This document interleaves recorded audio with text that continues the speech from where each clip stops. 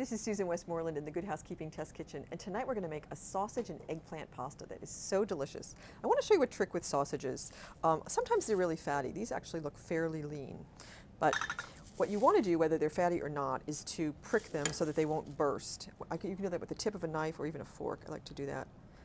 And then you just start browning them. I like to put them in the pan that's a little hot so they won't stick.